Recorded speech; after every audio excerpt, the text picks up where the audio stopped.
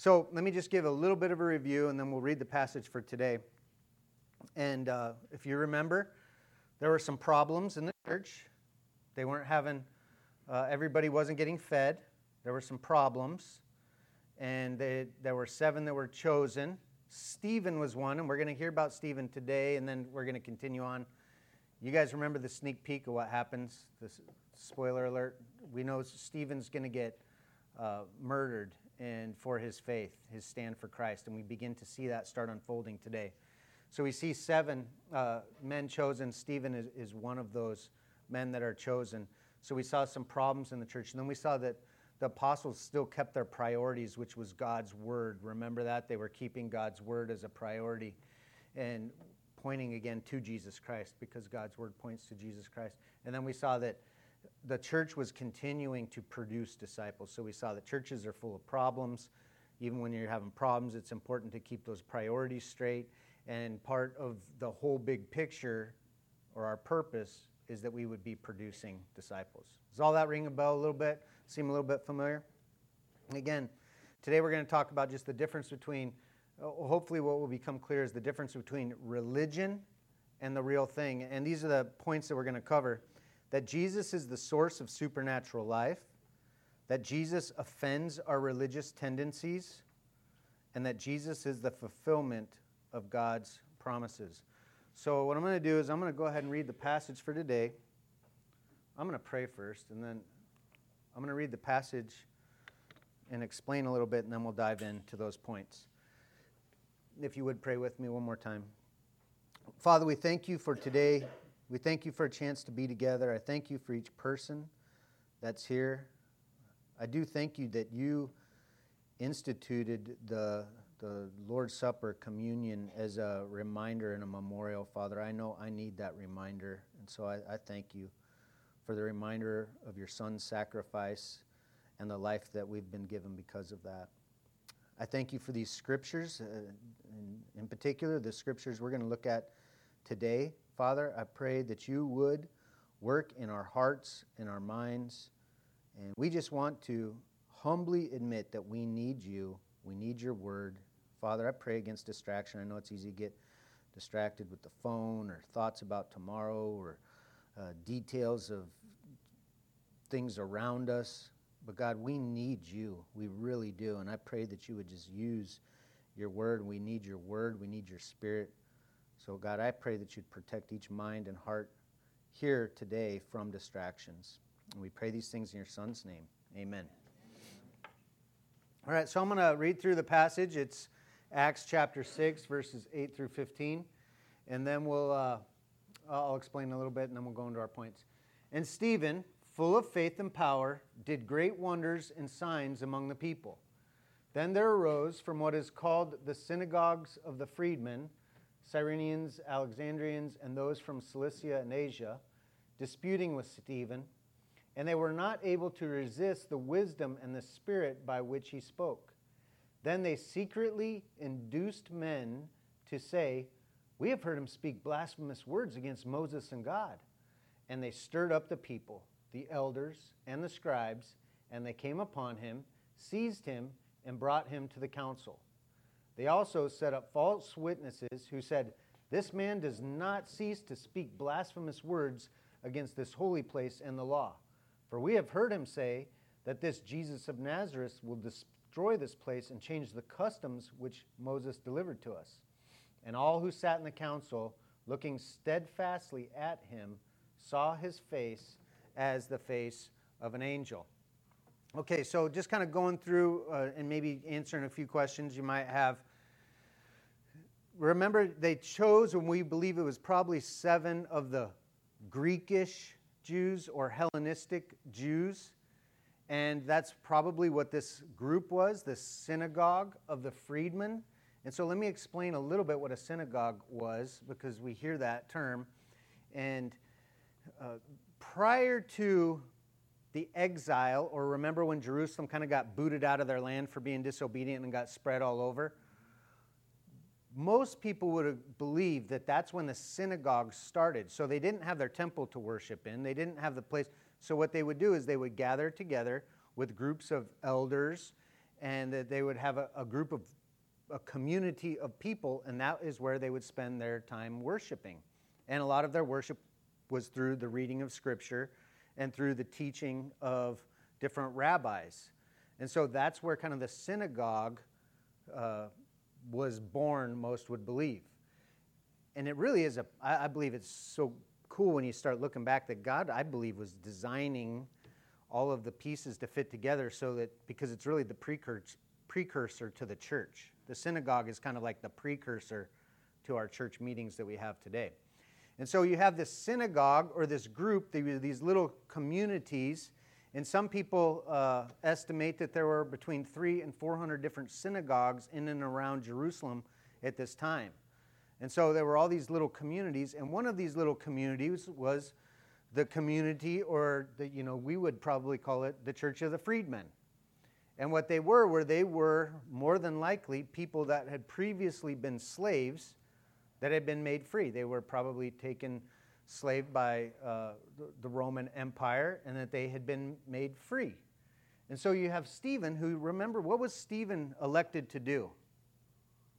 Anyone remember what Stephen was elected to do? Serve tables, right? But here we see, even as a servant and as a deacon, he's talking about the truth of God's word. And so he's there. He was probably a part of this synagogue, more than likely. Like, this was his local synagogue. And he begins speaking the truths about Jesus Christ. And so and what ends up happening, they're not liking what's going on and what Stephen's preaching. They have some bones to pick with it.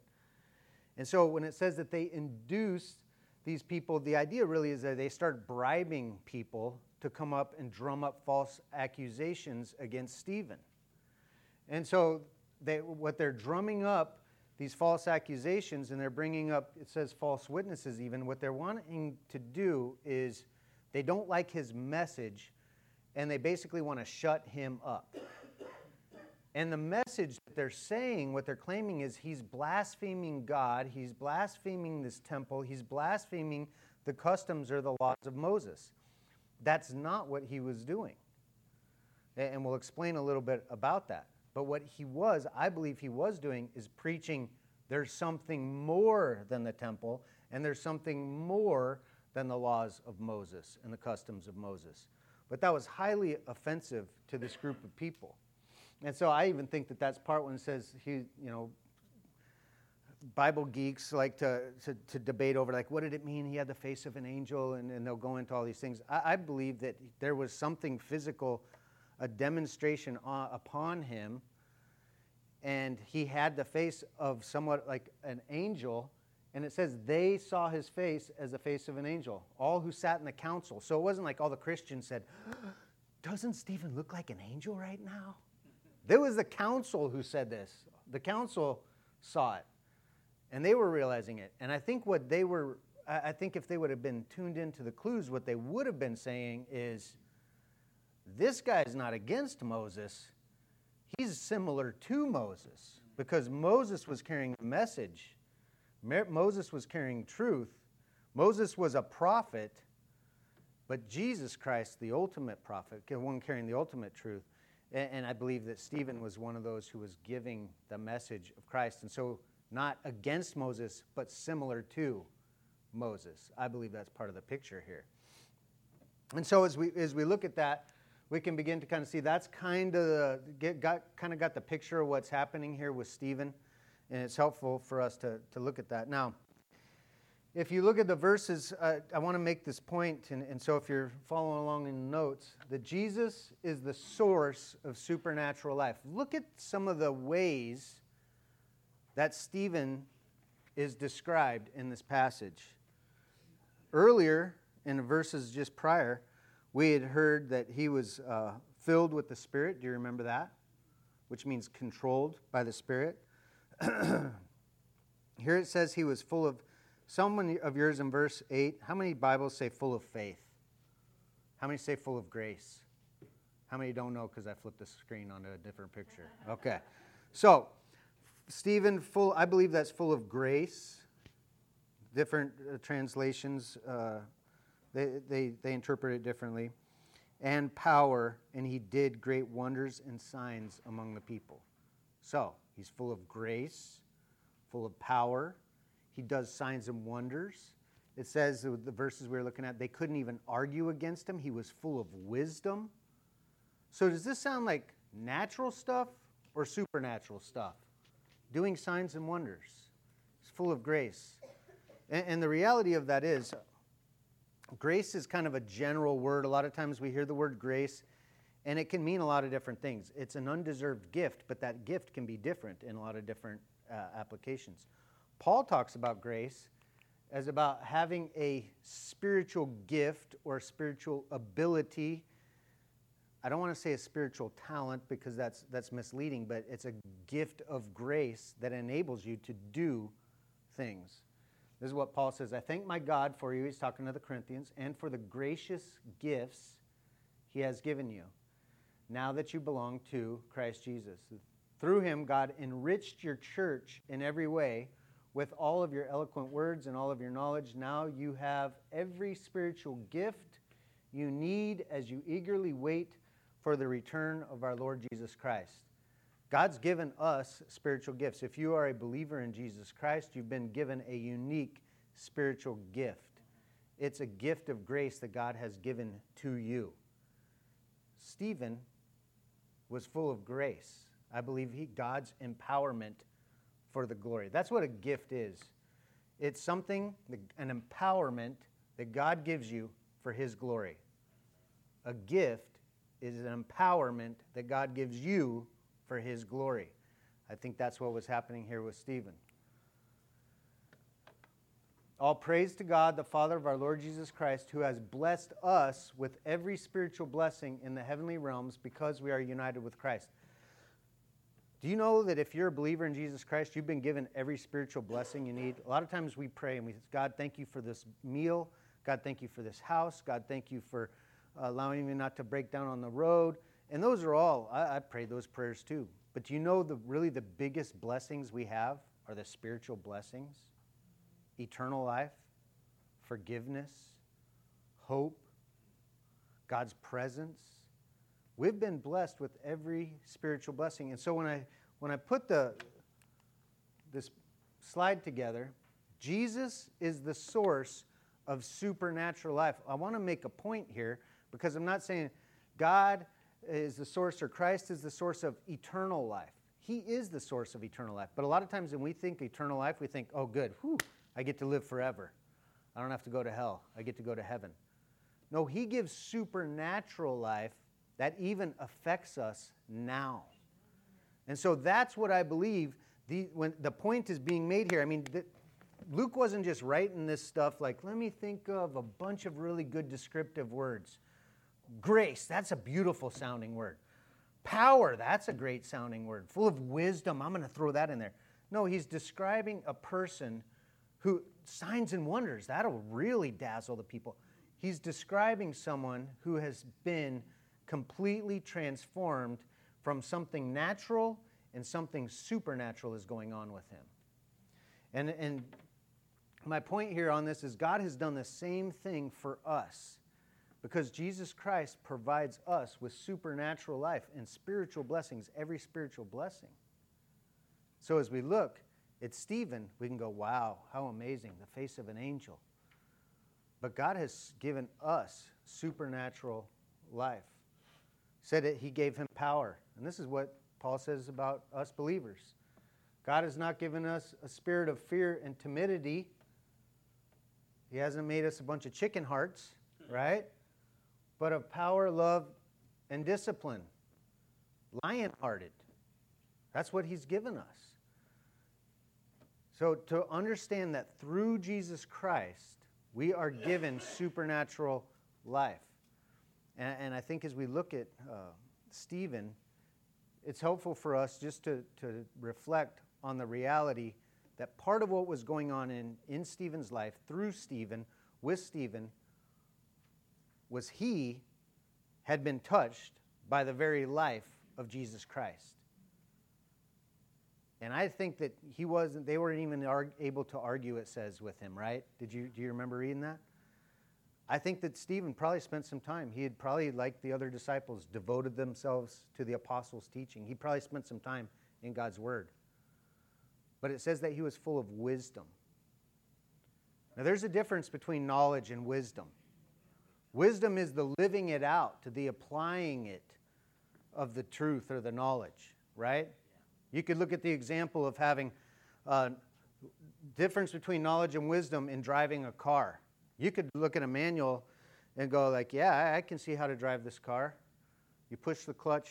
I mean, that was back in the old days. You push this clutch or you pull this lever, or maybe even you understand the principles and you've actually driven a car around the parking lot.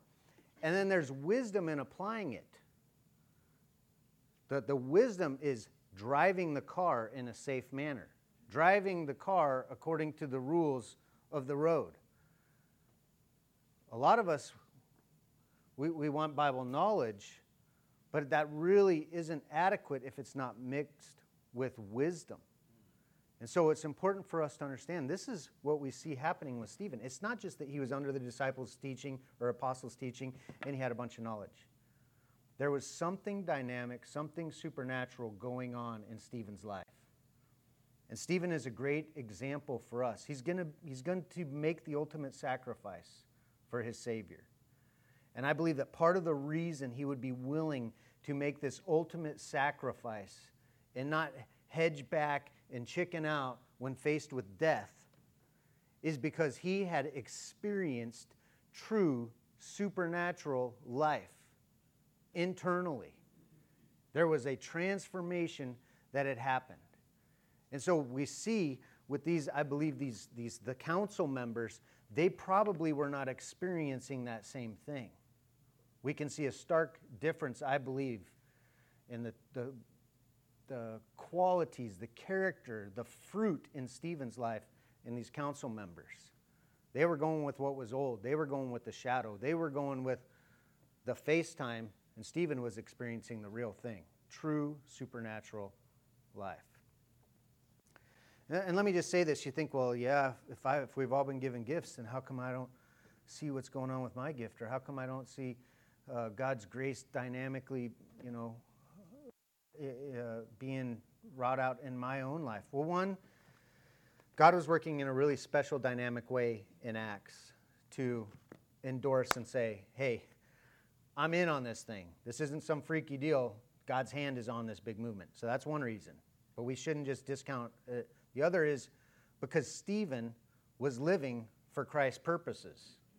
And so those talents and those abilities, or not even talents, those supernatural traits were being manifest out in his life. And so we could have somebody here, we can have an artist, let's say, best artist around. If I have that guy out digging ditches, we're probably not going to see his artistry. We could have the world's best athlete here. And if I got him trying to figure out calculus equations, we're probably not going to see his athleticism. And the same is true for us as Christians. If we're Christians busy living for ourselves, we're probably not going to see the gifts, the talents, the traits, the supernatural life of Christ being manifest in us. It doesn't mean that we haven't got it. Just like the artist is an artist, even if I hand him a shovel and go tell him to dig a ditch. He still has those things. And so for a lot of this, it is enacted, or it is, I want to say, like, it's the catalyst. The catalyst is actually living for Jesus Christ so that that life is seen. Jesus offends our religious tendencies, and just the reality of this. If I could simply say the difference, what religion is, and I understand sometimes Scripture talks about religion, but when I'm talking about religion, our religious tendencies, here's what I mean. Let me ask you a question first. In your mind, does religion have a good connotation or a bad connotation? Mostly bad, right? Mostly bad. There may be a few people that think religion is, a good, positive thing, but mostly we have this idea of it as being bad. Around the concept of religion and how we're using it, at the root of it is works The root of it is self-righteousness. And the root of it is the idea that I bring myself to God instead of God bringing himself to me. So at the heart of religion, the way I'm using it, is that I can be good enough.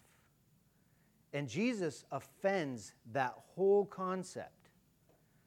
And that's why a lot of times we, as Christians, we want to make ourselves seem better or holier than thou because it makes us feel good about ourselves. That was never God's plan at all. In fact, even the things he got on him about were the temple, right? They were trying to get on Stephen about his teaching about the temple and the law. So I'll go into that a little bit more in a minute here, but really the whole idea of the temple is it's somewhere you can go to be close to God. It's something you can do. I'm going to the temple today. The law of Moses is something that you could strive for or carry out or work for. And so the whole idea is it's something you can do or you can produce in yourself. And that's just not the way it works. Here's what salvation through Christ is. God saved you by his grace when you believed. Grace. Undeserved gift. When you believed. When you put your trust in him. You can't take credit for this. It's a gift from God. Salvation is not a reward for good things we have done, so none of us can boast about it. God doesn't want us to be able to brag about our salvation. No one brings themselves to God. God doesn't want us to be able to go, oh, yep, check it out, look what I did. And I'll tell you what, this is the biggest lie out there, and we battle it in here. And that is somehow we can make ourselves good enough to be saved. That we somehow have some kind of righteousness to offer God. That somehow if we just change our ways, God will be pleased with us. It doesn't work that way. It's all dependent on Jesus Christ. Religion says I can change something, I can do something, I can quit something, I can start something, I can try something, I can improve, and God will be pleased with me. That's anti-Christ. That's against Christ. The message of Christ is, I can't, so he did. And that's the truth of the matter. That's life in Christ. And that's why I say that's the religious things, and I'm not against the law. God gave these things. It's like a flashlight is good. FaceTime, good. We don't complain about those things, but it's not the real thing. Jesus Christ provides the answer. God doesn't want us to be able to take 1 ounce of credit for our salvation. Not 1 ounce. Not 1 ounce of credit for our own salvation. Because then that makes it about us. He did it, so no one can boast about it. 2 Corinthians 3:5, it's not that we think we are qualified to do anything on our own. Our qualification comes from where? God. Where's the boasting? What are you going to brag about? Nothing. It's excluded. By what law? Of what works? No, but by the law of faith. In other words, it's by belief in Jesus Christ, trusting Jesus Christ. And I want to make sure that message is clear. I give it over and over, and it's the most muddled, confused message out there. And I'll hear it all the time. But you know, we do something for it, right? Like, you understand. No, we don't. None of us, and there are people in here with great temperaments. Probably the majority of you have a better temperament than me and Rob. Me and Rob have a similar temperament, I think. We talk about this, don't we, Rob? I'm not throwing him under the bus. Some of y'all are just naturally more fun, happy, sweet people than us. And I love Rob because I can relate to Rob. But you know what? The fun, happy, sweet people aren't naturally closer to God. And sorry if I kind of roped you in with me. I'm sick of always being the one. But the reality is, those people are, just because God gave them a certain temperament, a certain personality, they are no closer to God. They're not made any more righteous than those of us who start out with some, maybe, speaking only for myself, some pretty damaged personality traits. Okay, thank you. Thank you, Dee. Dee's running interference for me a little bit. So the reality of that is we have to understand that. And I understand it's great to have a charming, nice, sweet, fun, happy-go-lucky, kind, sweet, generous personality. That does not make you any closer to God. And in fact, sometimes God is more glorified in making small changes in the ill-suited personality person than he is just the person who's a natural sweetheart. The point being that it has only to do with putting our faith in our Savior. Our Savior is the one who makes the difference. He's the real thing. Therefore, we conclude that man is justified by faith apart from the deeds of the law. Justified means made holy. No one here is made holy by being good. Not one person. The best do-gooder in the room stinks as much as their good deeds stink as much as the dirtiest, rottenest person in the room. That's offensive. We don't like that. But you don't know how hard I work. You're right, I don't. It still stinks and it still falls short. But Jesus Christ's sacrifice is perfect. And that's why we put our faith in Him. We put our faith in who He is. We put our faith in His work. Because that's something that we can all win on. We can't win on our own merit. He doesn't even want us to count our own merit. He saved us, not because of the righteous things we've done, but because of His mercy. He washed away our sins, giving us new birth and new life. New birth is not because of any righteous acts on our own. It's because we put our faith and trust in Jesus Christ. He's our Savior. That's the whole idea. He's a rescuer. If you could do it yourself, you wouldn't need a rescuer. People get offended with this, and I believe that's what happened to these guys. They kind of like the idea of like, what do you mean we're not going to be able to do it ourselves? And this is a lengthy passage, but I want to read it because I think it describes the problem with our religious, and I'll just say this, I think all of us carry a little bit of religiosity inside of us. Whether you're a rule follower or not a rule follower, we all carry a little bit of wanting to earn it ourselves. The message of the cross is foolishness to those who are headed for destruction. But we, who are being saved, know it's the very power of God. And the Scriptures say, I will destroy the wisdom of the wise and discard the intelligence of the intelligent. So where does this leave the philosophers, the scholars, the world's brilliant debaters? God has made the wisdom of this world to look foolish. Since God, in His wisdom, saw to it that the world would never know Him through human wisdom, He has used our foolish preaching to save those who believe. It is foolish to the Jews who ask for signs from heaven. It is foolish to the Greeks who seek human wisdom. So when we preach that Christ was crucified, the Jews are offended and the Gentiles say it's nonsense. And that, if you really think about it, this celebration, this ceremony we participated in this morning, really, if you just look at it and not from the tradition, from the custom, it seems a little nuts if you don't understand what it's all about. That we're celebrating someone who was murdered horribly and gave up his life. That sounds a little bit like why in the world it sounds like foolishness to the rest of the world. But we know that it's more than that. It's about what Christ did on the cross and the dynamic work that He did and accomplished. So it seems foolish to those who don't get it. But we do this because we know the reality of what it means. But to those called by God to salvation, both Jews and Gentiles, Christ is the power of God and the wisdom of God. This foolish plan of God is wiser than the wisest human plans, and God's weakness is stronger than the greatest of human strength.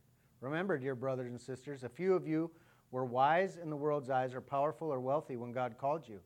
Instead, God chose the things of this world considers foolish in order to shame those who think that they are wise. And He chose the things that were powerless to shame those things that were powerful.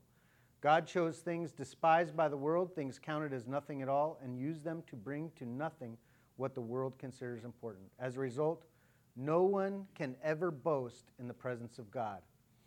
God has united you with Christ Jesus. For our benefit, God made him to be wisdom itself. Christ made us right with God. He made us pure and holy, and he freed us from sin. Therefore, the scriptures say, if you want to boast, boast only about the Lord. I want to just make this point here. It's warm in here. These are spiritual truths we're talking about. We've already had communion. We're thinking of having a little celebration afterwards. But if we'll just take a second to realize and to concentrate on the reality that there is nothing we can do to bring ourselves to God. God has already brought himself to us in Jesus Christ. What he wants us to do is to put our trust in Jesus Christ. And you say, well, I've already done that. I did that 15 years ago. I put my trust. He wants us to continue to trust Christ for our righteousness today. You don't start out and go, whoo, saved, made new. Now I got to get to work and do it all myself. We continue to trust that what he's done day after day after day. We continue to walk in the holiness that he's given us. We continue to walk in the forgiveness that he's provided for us. Last, Jesus is the fulfillment of God's promises. And so again, the idea of I'm going to make this point quickly here, but the idea of the temple, and you go back to even the tabernacle, the idea was that it was God's presence. That was what was so special about the temple. In fact, God said, when he said, I want you to build a tabernacle. Here's why. Why did he want him to build a tabernacle? To have a cool fort, a cool hangout, a special building? Was that what the tabernacle was about? No. He said, because I want to dwell among you. I want to come and live with you. That's what the tabernacle was about. And what was the law about? It was about the righteousness of God. Him saying, I want to demonstrate what righteousness, holiness looks like. And so what they were arguing about Stephen about, because remember Christ had said, my temple's going to be destroyed, but I'm raising it back up. And then they're like, oh, he's preaching against the temple. He wasn't preaching against the temple. But you know there's no temple today? And I think I've told you before, I asked a Jewish guy on a plane one day, like, how do you guys worship? Because it says that you guys have to do all these things according to the temple. He's like, well, we just try and do good works, and we try and do these things now. We say our prayers. But your guys' whole thing was based on temple before and sacrifices. You guys aren't doing that. And I believe that the temple is done away with, and the law of Moses has been superseded because Christ replaced those things. We have God's presence, and we have God's righteousness in Jesus Christ. You ever want to feel like God's with you? Do you ever kind of I wonder if God's with me? If you have Jesus Christ, we are the temple. This building is not a temple of God. We really appreciate all the cleaning, the stuff that was done. It's nice. We're grateful for it. But it's not where God dwells. God dwells in us because of Jesus Christ. That wasn't what was happening until Jesus Christ. So Christ has made that clear that he is what allowed God's presence, that he is what brings God's righteousness. And again, just as we begin to wrap up here, point being that Christ is not the culmination, is not the addition of God's fulfillment. It's not like, let me add this too. I'm going to add one more thing. You had the temple, you had the sacrifices, you had the 10 Commandments. Let me add one more thing. I want to add Jesus Christ. It's not that. And that's what a religious person would think. Okay, you have the temple, you have the 10 Commandments, you have church attendance, you have this, you have that, and then you have Jesus. You add all those things in, and you're on track. And what he's saying is all of those things are pointing to one person, Jesus Christ. Religion is about the customs. Religion is about the tradition. Religion says that we can do it. The real thing is it has been done in Jesus Christ, that he provides supernatural life, that he's the one who's already fulfilled all of God's promises. All the pictures, what did a sacrifice do? It forgave the people's sins for 1 year, right? They would forgive it. They put their hand on the goat's head or whatever through the priest, and they're basically putting all the sins onto that one goat.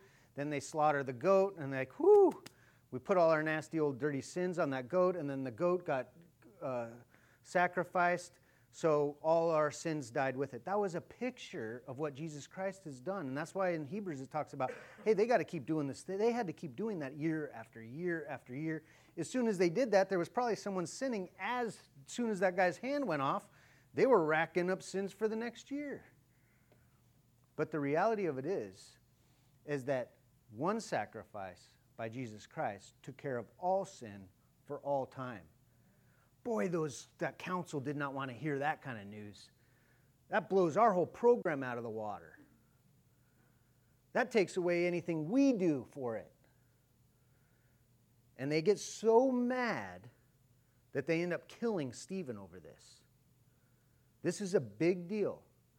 It's a big moment in God's plan, God's redemptive plan for history, to move from the Old Testament, Old Covenants, Old ways to the new, and that's Jesus Christ. But it was God's plan all the way through.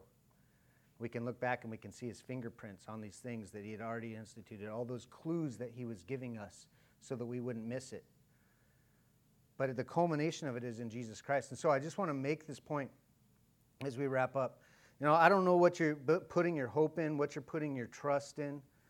You know, maybe it's religion, maybe it's church attendance, maybe it's in this church, maybe it's in your own strength, maybe it's in your good deeds, maybe it's in trying hard, maybe it's in kicking the smoking habit, maybe it's in quitting cussing, maybe it's in starting to give money, maybe it's in just doing better, maybe it's in reading your Bible. That's all religious stuff. Quit smoking, read your Bible. Great, that's awesome. I'm all for it. That's not what it's about. It's about Jesus Christ because he gives supernatural life. If you're trusting in anything other than Jesus Christ, you're largely, hugely, eternally missing the boat. That message was offensive because we want a little something to do with it. He's like, it's not about quitting this habit or starting that or doing this. It's about Jesus Christ. So, my point is to remember to put your trust in Christ. And Colossians 1:27 says, Christ in you, that's the hope of glory. Christ in you, not your own work, your own effort. Let's pray. Father, we thank you for your Son. We thank you for the eternal life we have because of him. And I feel like my words, Father, are so inadequate when it comes to this. I know I don't even get it completely. But I pray that you would allow it to sink in deeper to my own heart, my own mind, my own living. And the same for every person here, Father, that we would not trust in ourselves, not trust in our works, not trust in our behavior, not trust in anything more than we trust in your Son. And that we would just pour our hope into your Son. And that we would live enjoying you because of what your Son has already accomplished, Father. Please help us to get that in a deep level. Again, we thank you for the celebration of communion. We thank you for this church. We thank you for your word. We thank you for time to hang out. And I really do thank you for each person that makes up this body, Father. Thank you for all the people you pulled together for this, to make this little local church. And we pray these things in your Son's name. Amen.